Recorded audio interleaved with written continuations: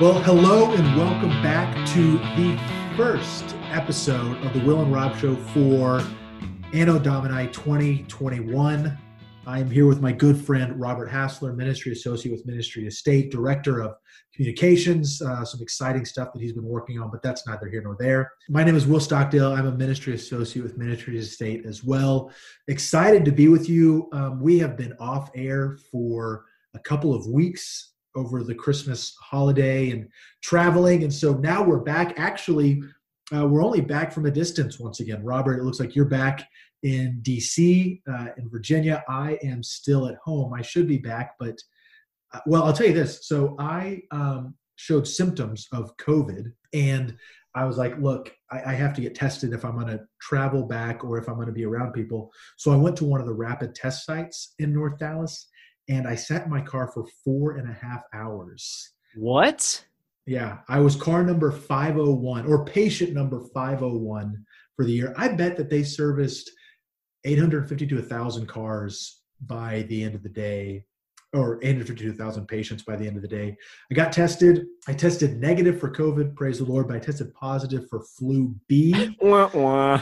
I know, which is a more minor strain of the flu. So I have been isolating and healing before I drive back. So I'll head back to DC on Friday once I'm all better. But I'll say this also, like it took 4.5 hours. But on the one hand, I was thinking, who cares? I think I might be COVID positive. So I can't do anything anyways until I get a test Right, result back. I'm just stuck here anyway. So it's like, what difference does it make? And the other, I was just so appreciative of these men and women who were standing outside, going car to car. The lady who served me just had a very positive, cheery spirit. And I was the 500th freaking person that she talked to that day. Right. Yeah. And she was still being gracious. Just grateful for our frontline responders and what they've been doing. And not only keeping people safe, but also the blessing it was to me by them doing their job and doing it well. It let me know where I stood and what I could and couldn't do. So a new sense of gratitude was experienced during that time. That's awesome. I do have to ask though, what did you do for 4.5 hours in your car? Gosh, phone calls, audio booked. I'm audio booking a bio on Winston Churchill right now by Very Andrew nice. Roberts. It came out a couple years ago. Really good. And then did some reading and just searched the web. I mean, just whatever. My brother brought me lunch, so I had a great sandwich. So how long were you moving at all, or were you just parked for like 4.5 hours? No, I was moving, so wrapped around the block. And actually, when I finished at like 4:00. And when I drove out of the parking lot and came around to get back to the highway, the line had grown even longer. So the people who were at the end of that line, and I looked around 4, will probably would be waiting for 5.5 to 6 hours from the end of that spot. Man, that's crazy. Yeah. I was thinking, because if you're parked, what would be clutch is if you had one of those cars with a DVD player in it, and you could just like sit in the back, put the seats all the way back, and just watch movies all day. That would be what I would have done.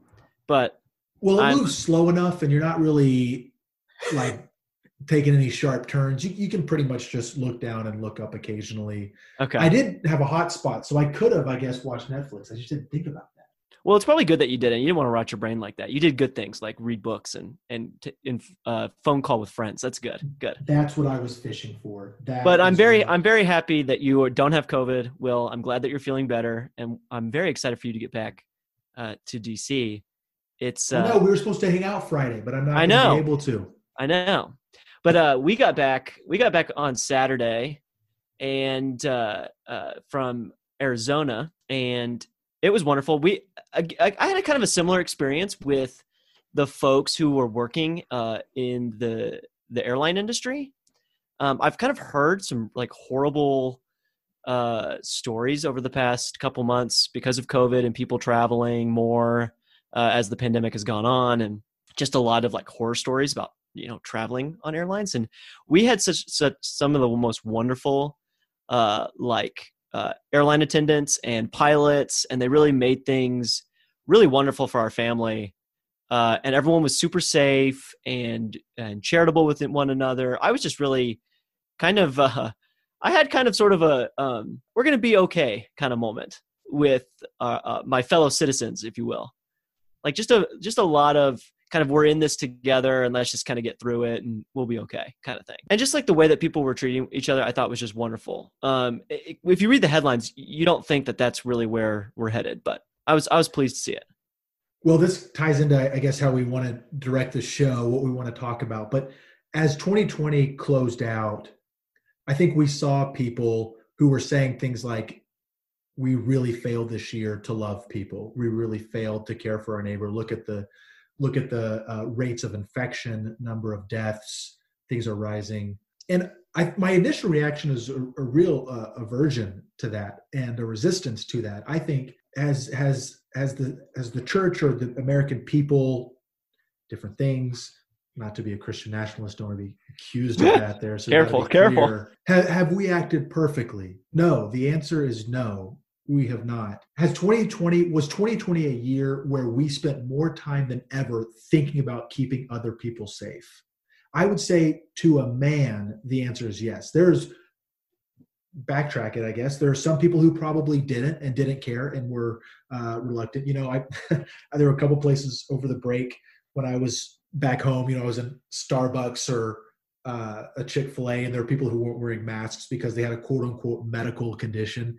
I was like, the kind of like cavalier, devil may care attitude, it was consistent in both of those people. And it's amazing that people with that particular medical condition have the same, I don't care about you. It's like that seems unlikely to me, but I think there's something positive to look at the end of 2020, and the way that I think that with the first responders, with the gratitude I think people have towards first responders, with the airline industry, there are a lot of places where I think we have become more grateful and appreciative of sacrifices people are making. No, I think that's totally right. And I think that I think a lot of the way that the media has covered the pandemic, especially as it relates to sort of people doing or not doing what they're supposed to do when it relates to the COVID protocols and stuff.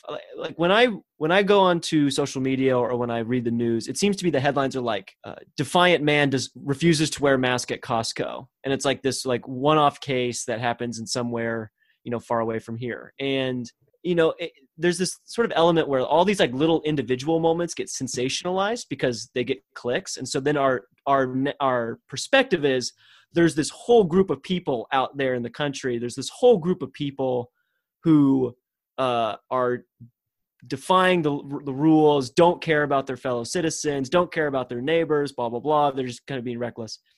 And when I was like, and I'm sure this is the case for most people. It's like when people who have sort of different perspectives on what's going on with the pandemic, basically everyone is just like, yeah, I'm careful. I wear a mask, in public because I'm supposed to. And, if I don't feel very good, then, I either go get tested or I just stay home for 2 weeks until I feel better.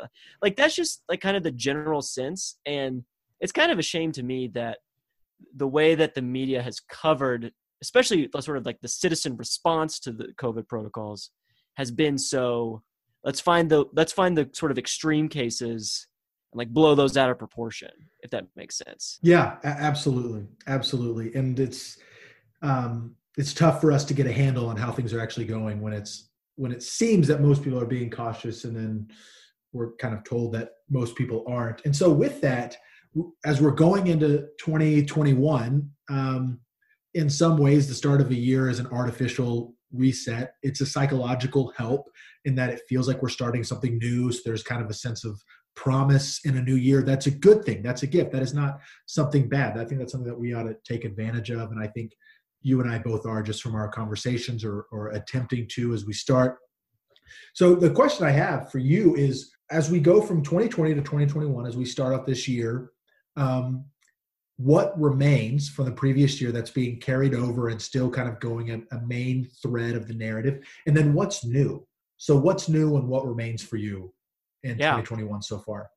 Well, I think the thing that remains for me, and I see it remaining for a good portion going forward, it just so happens today that there's a runoff election in Georgia. There's a lot of drama going on right now because today the House and Senate are going to vote to certify the Electoral College results. And obviously there's been a lot of news and energy coming out of that because I think it was first Senator Hawley from Missouri was the first one to say he was going to vote to oppose the certification. Then a bunch of Republicans jumped on to do the same. And that's caused a lot of backlash from the Democrats, and then obviously getting a ton of news attention. But I think one thing that I was predicting after the election in 2020 and the weeks after it were, chaotic, and, there was a lot going on, and we hadn't, a lot of states didn't get called until like a week after. And, there was a lot of uncertainty about the election. And then I think what happened was, President-elect Biden was officially confirmed by the media, by sources, to say he won. He won the election. And obviously there was a lot of pushback to that, very 2000-esque, if you will. A lot of, okay, let's get the lawyers involved. Let's figure out every avenue. And then I think all the credible avenues basically got exhausted. And then the Supreme Court basically said, we're done hearing about this stuff. Joe Biden will be president on January 20th. And then what's basically happened since then has been a very weird phenomena that I don't really know any precedent for, which is this sort of continuing by the president to insist that he had the election stolen from him, still running on this platform while he's trying to campaign for folks in Georgia. And then today I just listened to a podcast by The Daily, which if anyone wants to sort of understand like what's going on the ground with folks who are convinced that the election was stolen, there's a really good interview that the New York Times does with a voter out of Georgia. She's really, really great. She's very charitable. She's incredibly articulate about why she believes these things. And it's a really good job by the New York Times reporter to really ask good questions and very charitably engage her. But what I think I see remaining is that this whole sort of like, the 2020 election is behind us. We're moving forward. It's a new administration. What does the Democrats under a Biden administration look like? What do the Republicans under a Biden administration look like? While sort of Trump slowly fades in the rearview window. I don't know if that's going to happen. I think 2020, what I see remaining is a ton of energy still on what happened in 2020, election results. We're probably going to get a committee in the Senate or the House, an investigative committee to look at the election. I think, in past presidents who leave the White House, we tend to not hear from them very often. Sometimes they'll show up on talk shows to, promote their book of art. I know that was what George Bush always did. And then Barack Obama, when he was raising money for the stuff that he was doing in Chicago with his museum and a bunch of civic engagement stuff. And so like you kind of see presidents fade away. I think that 2020, what will remain in 2021 is I think Trump's going to be all over the headlines. And I think we're going to see a lot more of him than we expect. And so in that sense, I think I see that remaining this year. Like you mentioned, the Georgia election is happening today, the runoff. It's a big, big deal. And it is tightly wrapped up in the results for President Trump and President-elect Joe Biden's election. And one of the things that people like Hawley and Cruz have cited in their actions is that we have precedent for what we're doing. There is some precedent for our action. Other people have done this in the past. And what I want to say is like, it's interesting to me, the argument from precedent, because precedent is not the same thing as permission or prudence either. Truthfully, there was a guy who blew himself up in Nashville on Christmas Day. We have precedents for people doing that. Does that mean that it is a wise or good thing to blow oneself up on Christmas Day in the middle of a city? No, it is not. And I think that the Republicans right here, the ones who are voting for this, it seems like it is an extreme act of self-interest. It is an extreme act of cynicism. They know that it is going to fail, but they're looking to jockey for a position here and place themselves in the light of a certain base that they're afraid of, hoping, I think, that Trump fades out of the picture after January 20th. And it's going to be a very interesting scenario when Trump is still around with his own news network, and they're still having to face these demons that they're betting on. They're hedging their bets, trying to make sure that they're good right now until he fades away and he doesn't. And then, look, they're in a real pickle. The other side of this is, look, The Democrats spent years and millions of dollars, a massive campaign to prove Russian collusion. And it turned out that there was no Russian collusion. I'm trying to see it from both sides here because it doesn't seem wise for me what these 13 Republican senators are doing. It's not going to work. It's not going to be good. But I also see that you have this multi-year effort by the Democrats to try to prove that President Trump's election was invalid, that it wasn't legitimate. And it's like, gosh, it seems similar. This seems very similar. And it is a cycle. It is a loop right here that seems to be feeding itself. And it's only going to get worse if this continues.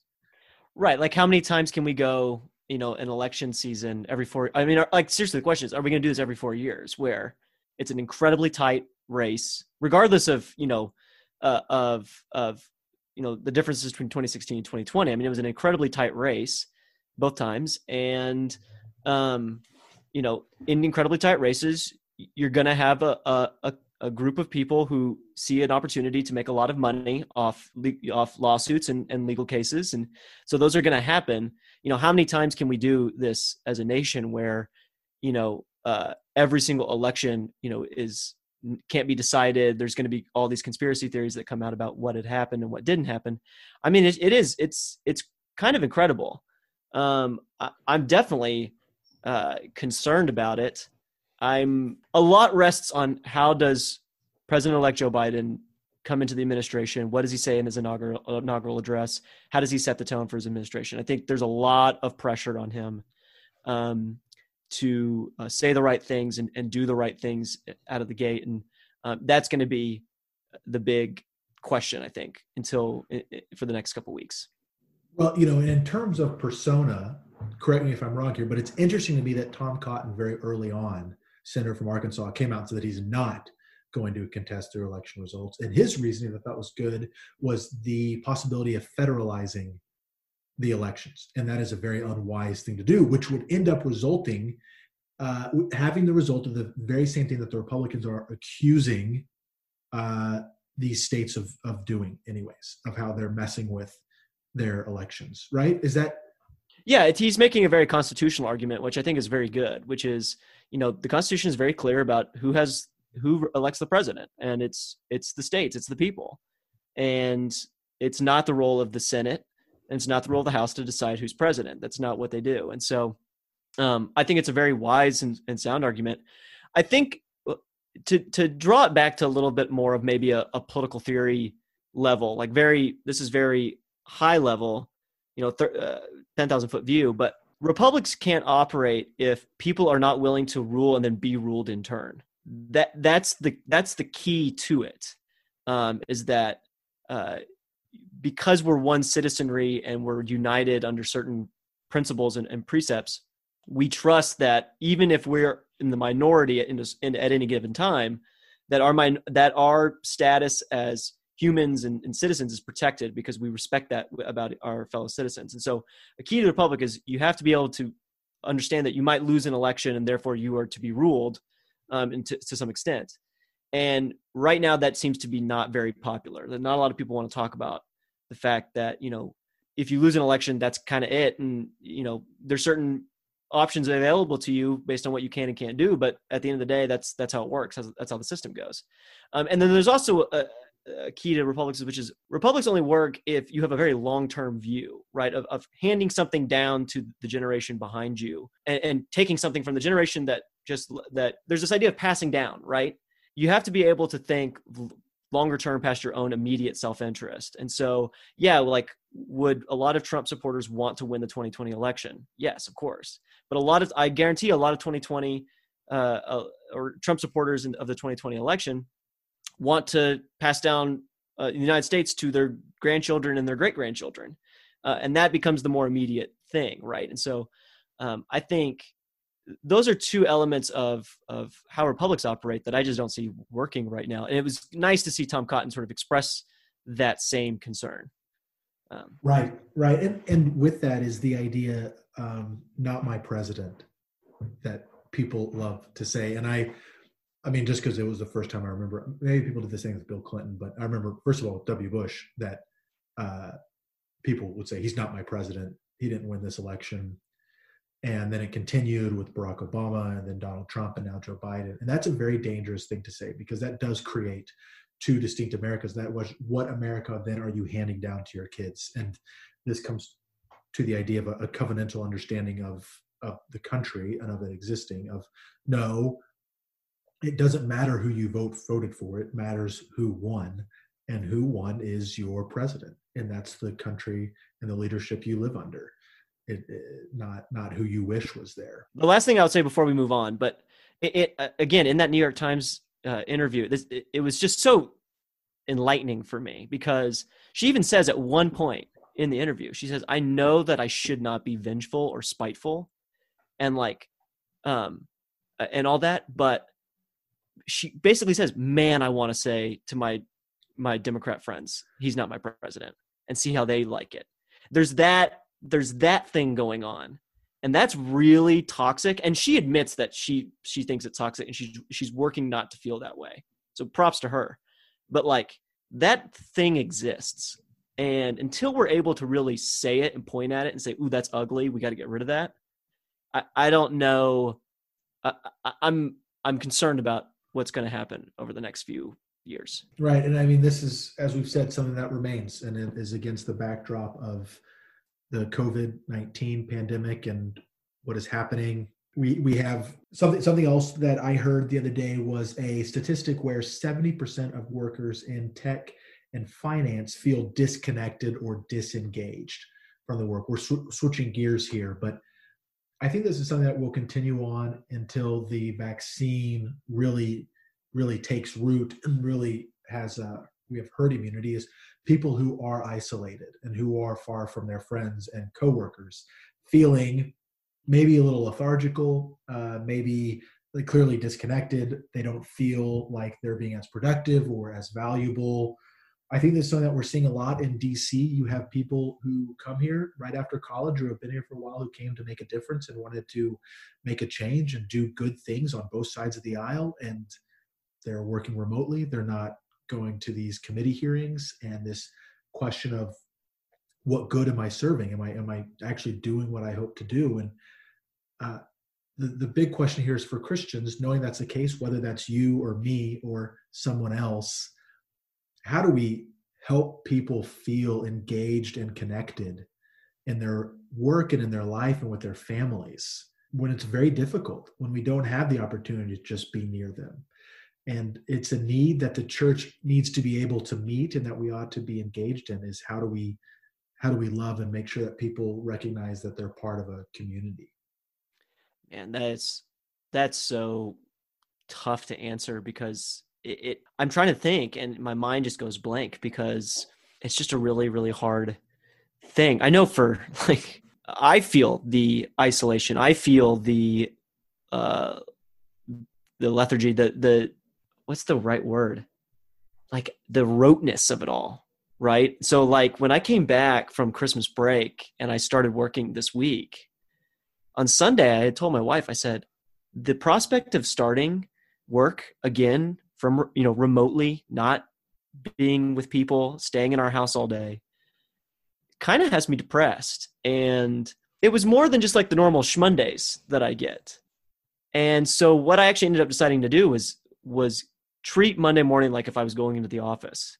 And so got up early, had my normal morning routine, and then actually got into a suit, like a nice jacket with a tie, and went to work and had a much more structured day. And, that definitely did change. It felt different. But the thing that was missing, the thing that really makes work dynamic and exciting and interesting is the people to people connection, right? It's the collaboration, it's the teamwork, and that's still not there. So even as much as I want to say like structure really helps, it in effect it's really sort of just putting the Band-Aid on it, because what I really miss is being around people and being connected to people. And so, what do we do with a foreseeable future where that doesn't seem to be changing? I know that a lot of the tech companies say they don't even have plans to come back before the summer, regardless of what happens. And so, that the prospect of being shut in for another 4 or 5 months, I think has got to be driving people crazy. I mean, it's tough. I mean, like what do you do? Yeah, I don't know either. I mean, do you just try to find as many people as possible who like the idea of getting outside and then find some creative way of grabbing a group of 6 to 10 of them and go do something out of doors with it? I think it just will take a lot of creativity and a lot of effort. And maybe this can be part of our goals, which we'll get to in a second. But when COVID first hit, we were all kind of inspired to reconnect with people that we hadn't talked to in a while. I know I did that, reached out to more people than I normally would because I figured we all needed it. And then it was just kind of like, man, I kind of get a little complacent. But maybe a restart to the year is a good chance to reset that and to get back on the engaging habits, to try to be more intentional about connecting with people and staying in contact and seeing if people are open for doing more things outside.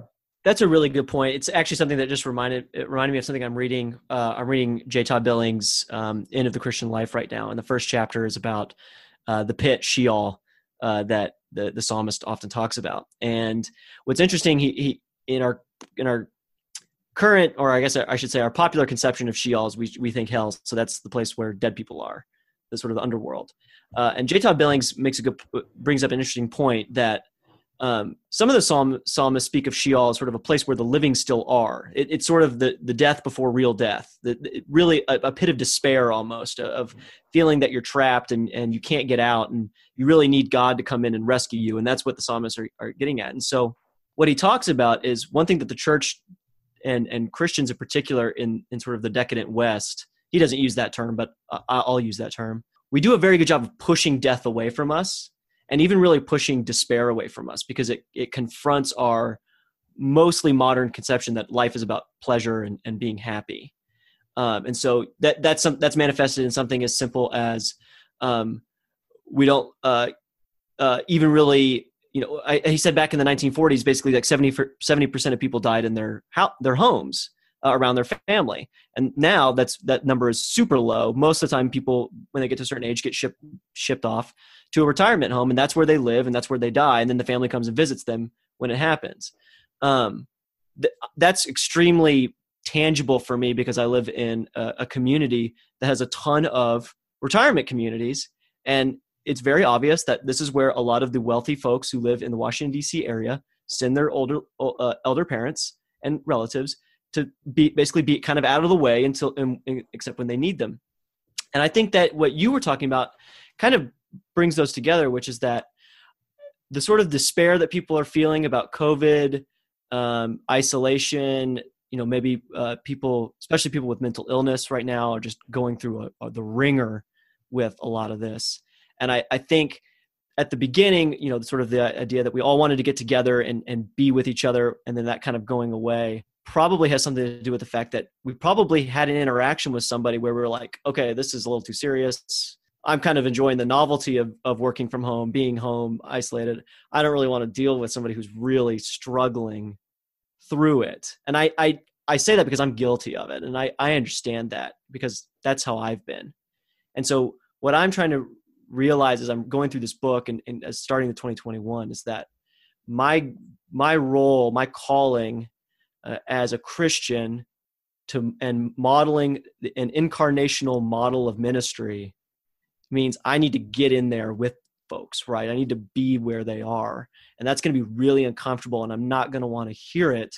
But maybe that's a way that we really sort of push through however long we're in COVID, is really embracing that opportunity to get into the messiness of it with folks and minister to folks where they are. I wonder if that would be the mentality going forward, instead of sort of what's a new fun thing that I can do with my friends, more so embracing how do I care for somebody and pour my heart and soul into that and not really just be thinking about myself. I don't know. That's kind of something that jogged into my mind when you said that. I was hanging out, smoking a cigar with a friend last night, and we were talking about this sense that our life can't get any better than it is right now. And we don't mean for ourselves personally. I mean, like the feeling is society at large, particularly American society here, that things are better than they've ever been in a lot of ways, even including with the pandemic in a lot of ways. And you mentioned the word decadence, and a couple of years ago, Ross Douthat gave a talk in Dallas about his book that was coming out, and he was asking, are we in an age of stagnation or vertiginous growth, was the phrase that he used, and in some ways both. And I think with decadence, there is this sense of feeling of stuckness. Well, what more can we do? Things are as good as they're going to get. And then also this just inundation and amplification of all these pleasures and amenities and comforts that continue to surround us that we had no idea that we needed. And I think probably what's going to be interesting is hopefully for the church, as people like J. Todd Billings and other people, Ross Douthat, continue writing and putting stuff out to kind of bring our attention to what we're seeing, looking back on this time of decadence and be like, what were we thinking with these decisions we were making? And in some sense, there's like, we didn't know any of it. And there's some innocence there. There's some innocence from ignorance. That's the case. But hopefully, we'll come out of this on the other side and realize that there are simple things that we're missing, simple loves and cares and presence with a C that are needed, that we can neglect because of the misunderstanding of what decadence actually does. And Ross Douthat's not the first one to point to the decadence of the West. I mean, that's a pretty common, I think, observation right now, that that's where we are. And so that kind of go ahead. No, well, what I want to say is with that, to shift, we got a couple things more we want to talk about that are relevant. One is goals. If you want to share any goals that you have, let's save that to the end now. I'd like to get that. We'll tie that up at the end. Okay. But then two kind of social things, like social phenomena that I think are really interesting, and they have to do with Kamala Harris and Hilaria Baldwin.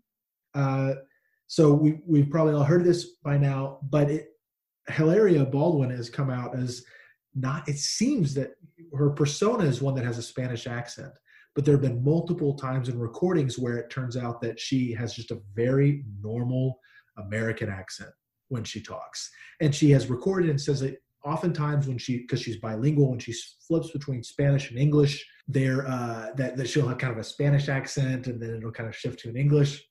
Whether or not that's true or not, I don't know if that's actually what's most interesting to me about this. What's interesting to me is that she seems to gain more credibility with the paparazzi or the mainstream media when she has a Spanish accent. There's a greater sex appeal or interest, desire to hear what she has to say when she has an accent. And I'm like, well, what is that? What's the deal there? Why is that the case? Because I'll be honest, that's true with me. When I hear someone has an accent, I'm like, oh, that's interesting. I wonder what that means. Do they have a better thought? We joke in America all the time, about the English accent. Someone has an English accent, we just assume they're way smarter than anybody else and better educated. So why is that? What's going on there? And then the other connected with this is Kamala Harris, who it seems that she has plagiarized an MLK story. She has said when she was with her mom at an Oakland rally for civil rights that she said she wanted freedom. Well, that's awfully eerily similar to an MLK anecdote where there was a little girl during an MLK rally who said a police officer asked this young girl what she wanted, and she said, feed them.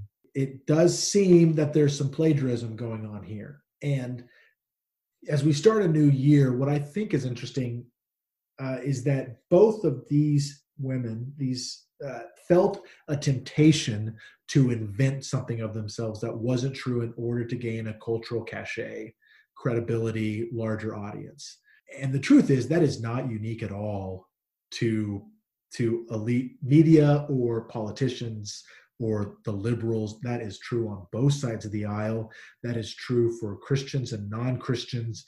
We have deep insecurities. We desire to be famous. We want everyone to know, and we will invent and create things to get us there. And I think that these stories actually can really shine a magnifying glass or a deep, big spotlight on us and think how we're tempted to do some kind of invention. For sure. It's interesting to me in a time where identity is so in vogue and living your own truth, and there's such this premium on your identity as an individual, and yet we get all these stories of people trying to reinvent themselves and create an artificial identity that doesn't correspond with reality. And I think that that's an interesting dynamic. I wonder if, and like you said, we're all guilty of it. I think, I remember when I came into DC as a young professional, there were all these professional events on the conservative side of DC. There were all these things about self-branding. How do you brand yourself? And a lot of it was about branding yourself to what other people wanted you to be that would make you get the job, get the next interview, stand out in the conservative world, whatever. And I wonder how much of that is just this sort of universal notion that when we peer into deep within us, we realize we don't like a lot of what we see. And that's a human condition, right? That doesn't discriminate based on anybody. And I wonder how much of this is we've really sort of drank the Kool-Aid on identity, looked inward and realized, oh, I don't like what I see. I need to be something else. Sort of the Kamala Harris story in particular, oh, look at Martin Luther King Jr., this wonderful person, this icon of American history. I want to be like him. Like, I need that story. And that to me is sort of, I also see that in the case of, I remember I read a poll one time where it was, they asked high school kids, what they wanted to be when they grew up, or I don't remember what age it was, but, it was always the same things for years and years and years. It was doctor, astronaut, pilot, soldier, policeman, fireman, like that. Those were always at the top 5 every time. It's interesting that almost all of those are quote unquote, like sort of public service jobs, but, and then just recently it switched to, I want to be a YouTuber. Like that was the number one career aspiration, which is just very interesting of where we are as a nation. Probably points to the decadence of it all. I think what we've essentially lost that was kind of the staple of American history and sort of what the country was built on for so long, and then was really solidified after World War II, that I think is just completely gone, which is we really had this sense that it was perfectly good and actually right to be a common person who had a family, did their job, and was part of their community, and they gave back to that. That was the thing, right? And that was sort of embodied in Abraham Lincoln, who said, I think it was Abraham Lincoln who said, God must love common people because he made so many of us. And then think about also sort of the Aaron Copland, the what is it? The fanfare for the common man that is played in every World War II movie, right? Where you see that it's always the same image, right? These guys from all across the country who came from all these little towns, and they came together and they defeated fascism. I mean, there's this sense in American history that it's the common man, that yes, we have this sort of infatuation with famous people and money and all this kind of stuff, but there's at the base of, I think, a lot of stuff, there is this appreciation for the common person. And that's just gone now. I don't see that ever coming back. Well, let's look at, this is a big rabbit trail. We'll save this for another time, but let's look at when the obsession with identity really came into play and who were people that were very obsessed with identity. Walt Whitman was one of them. Virginia Woolf is a great example. Someone who the concern for identity, her writing is replete with it. She is a thoroughly modern writer.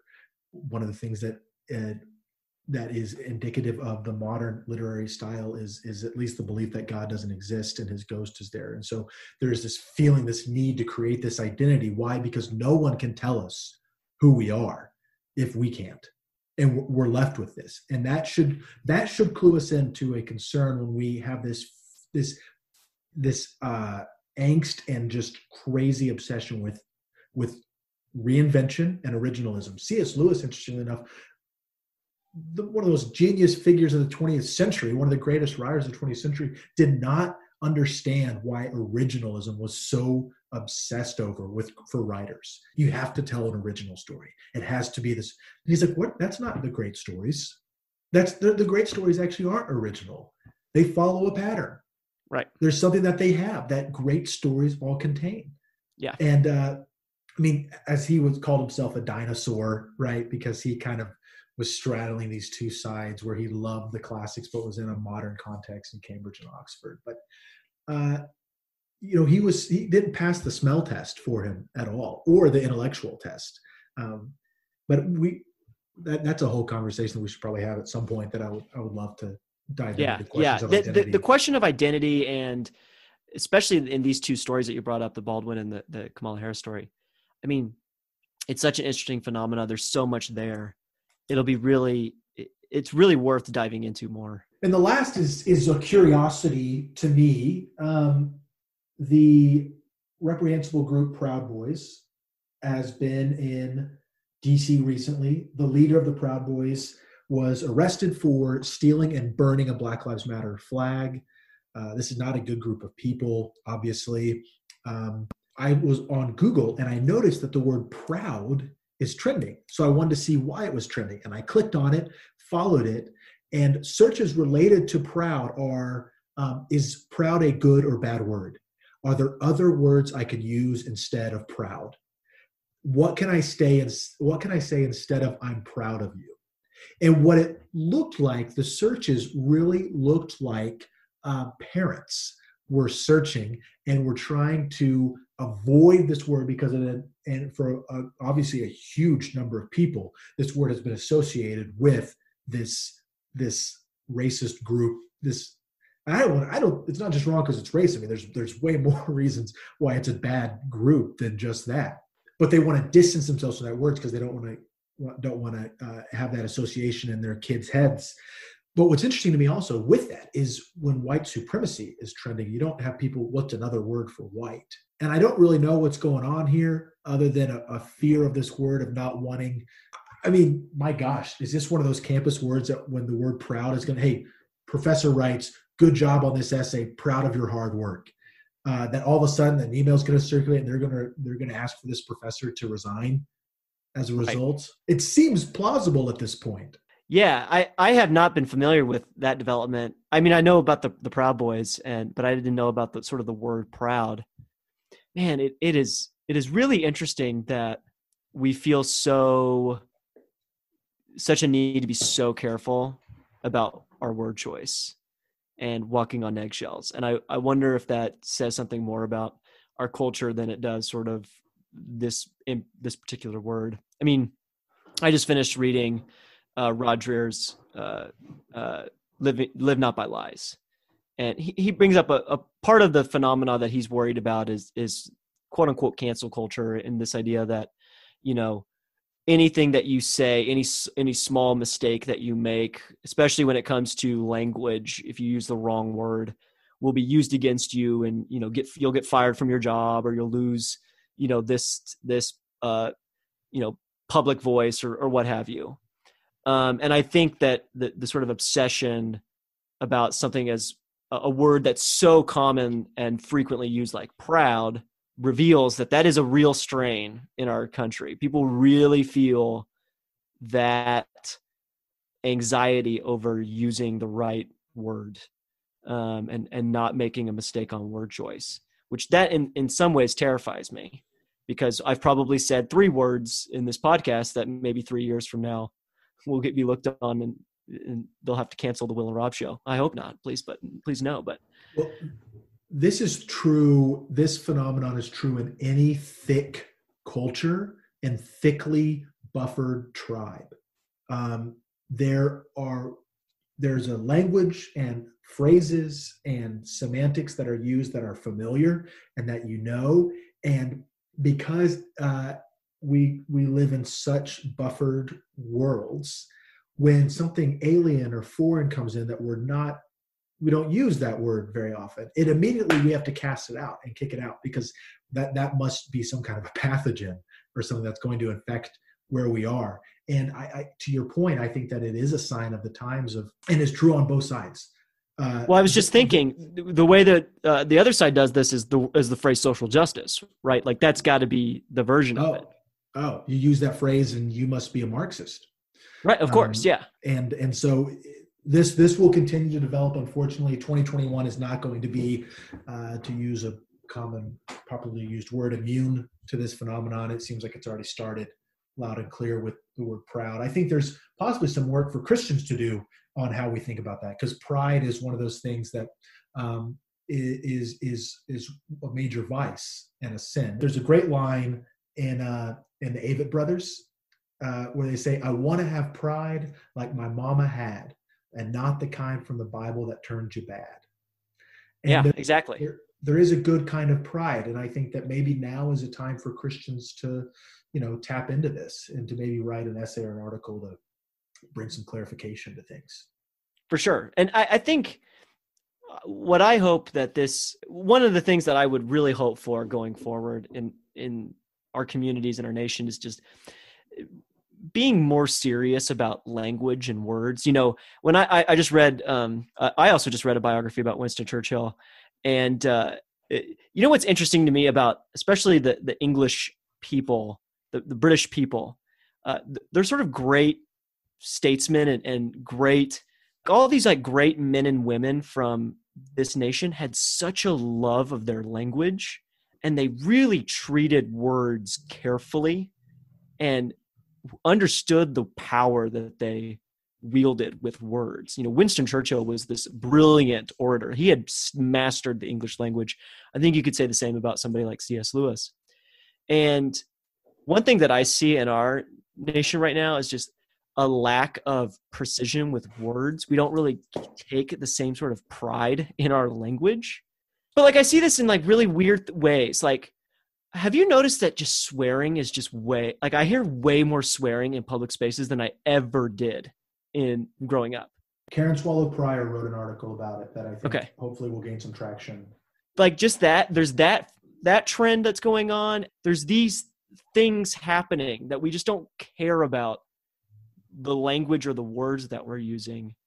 And if you don't feel like you have to protect those things, then yeah, like you're sort of susceptible to whatever the popular culture wants. So like if the popular culture comes out and says pride or proud, you can no longer use that word, then that's going to cause a lot of anxiety in normal everyday people's lives, because they've got to get through the day, right? They don't sit in the ivory towers and decide which words get said and what don't. They're just trying to maintain a job and get through life, right? So you just can't really operate in a culture that doesn't have a love of its language. Well, I blame the post-structuralists, the deconstructionists, and Derrida for all of this, because there's an infinite deferral of meaning, and so if that's the case, then whatever. Like literally, whatever. Well, hey, let's land this plane here with what I promised. We are running out of time here. Give me one goal you have for this year. My goal for this year is it kind of relates back to what we were talking about earlier, but I don't want to be, what's the right way to say it? I guess I'll just say it this simply. I want to cut myself off of the need to consume every little thing out in the culture. Does that make sense? And kind of going back to sort of the decadent thing where there's all of these pleasures, and especially when it comes to media. So there's all these new Netflix shows, there's all these new movies, there's all this new music, these new books to read.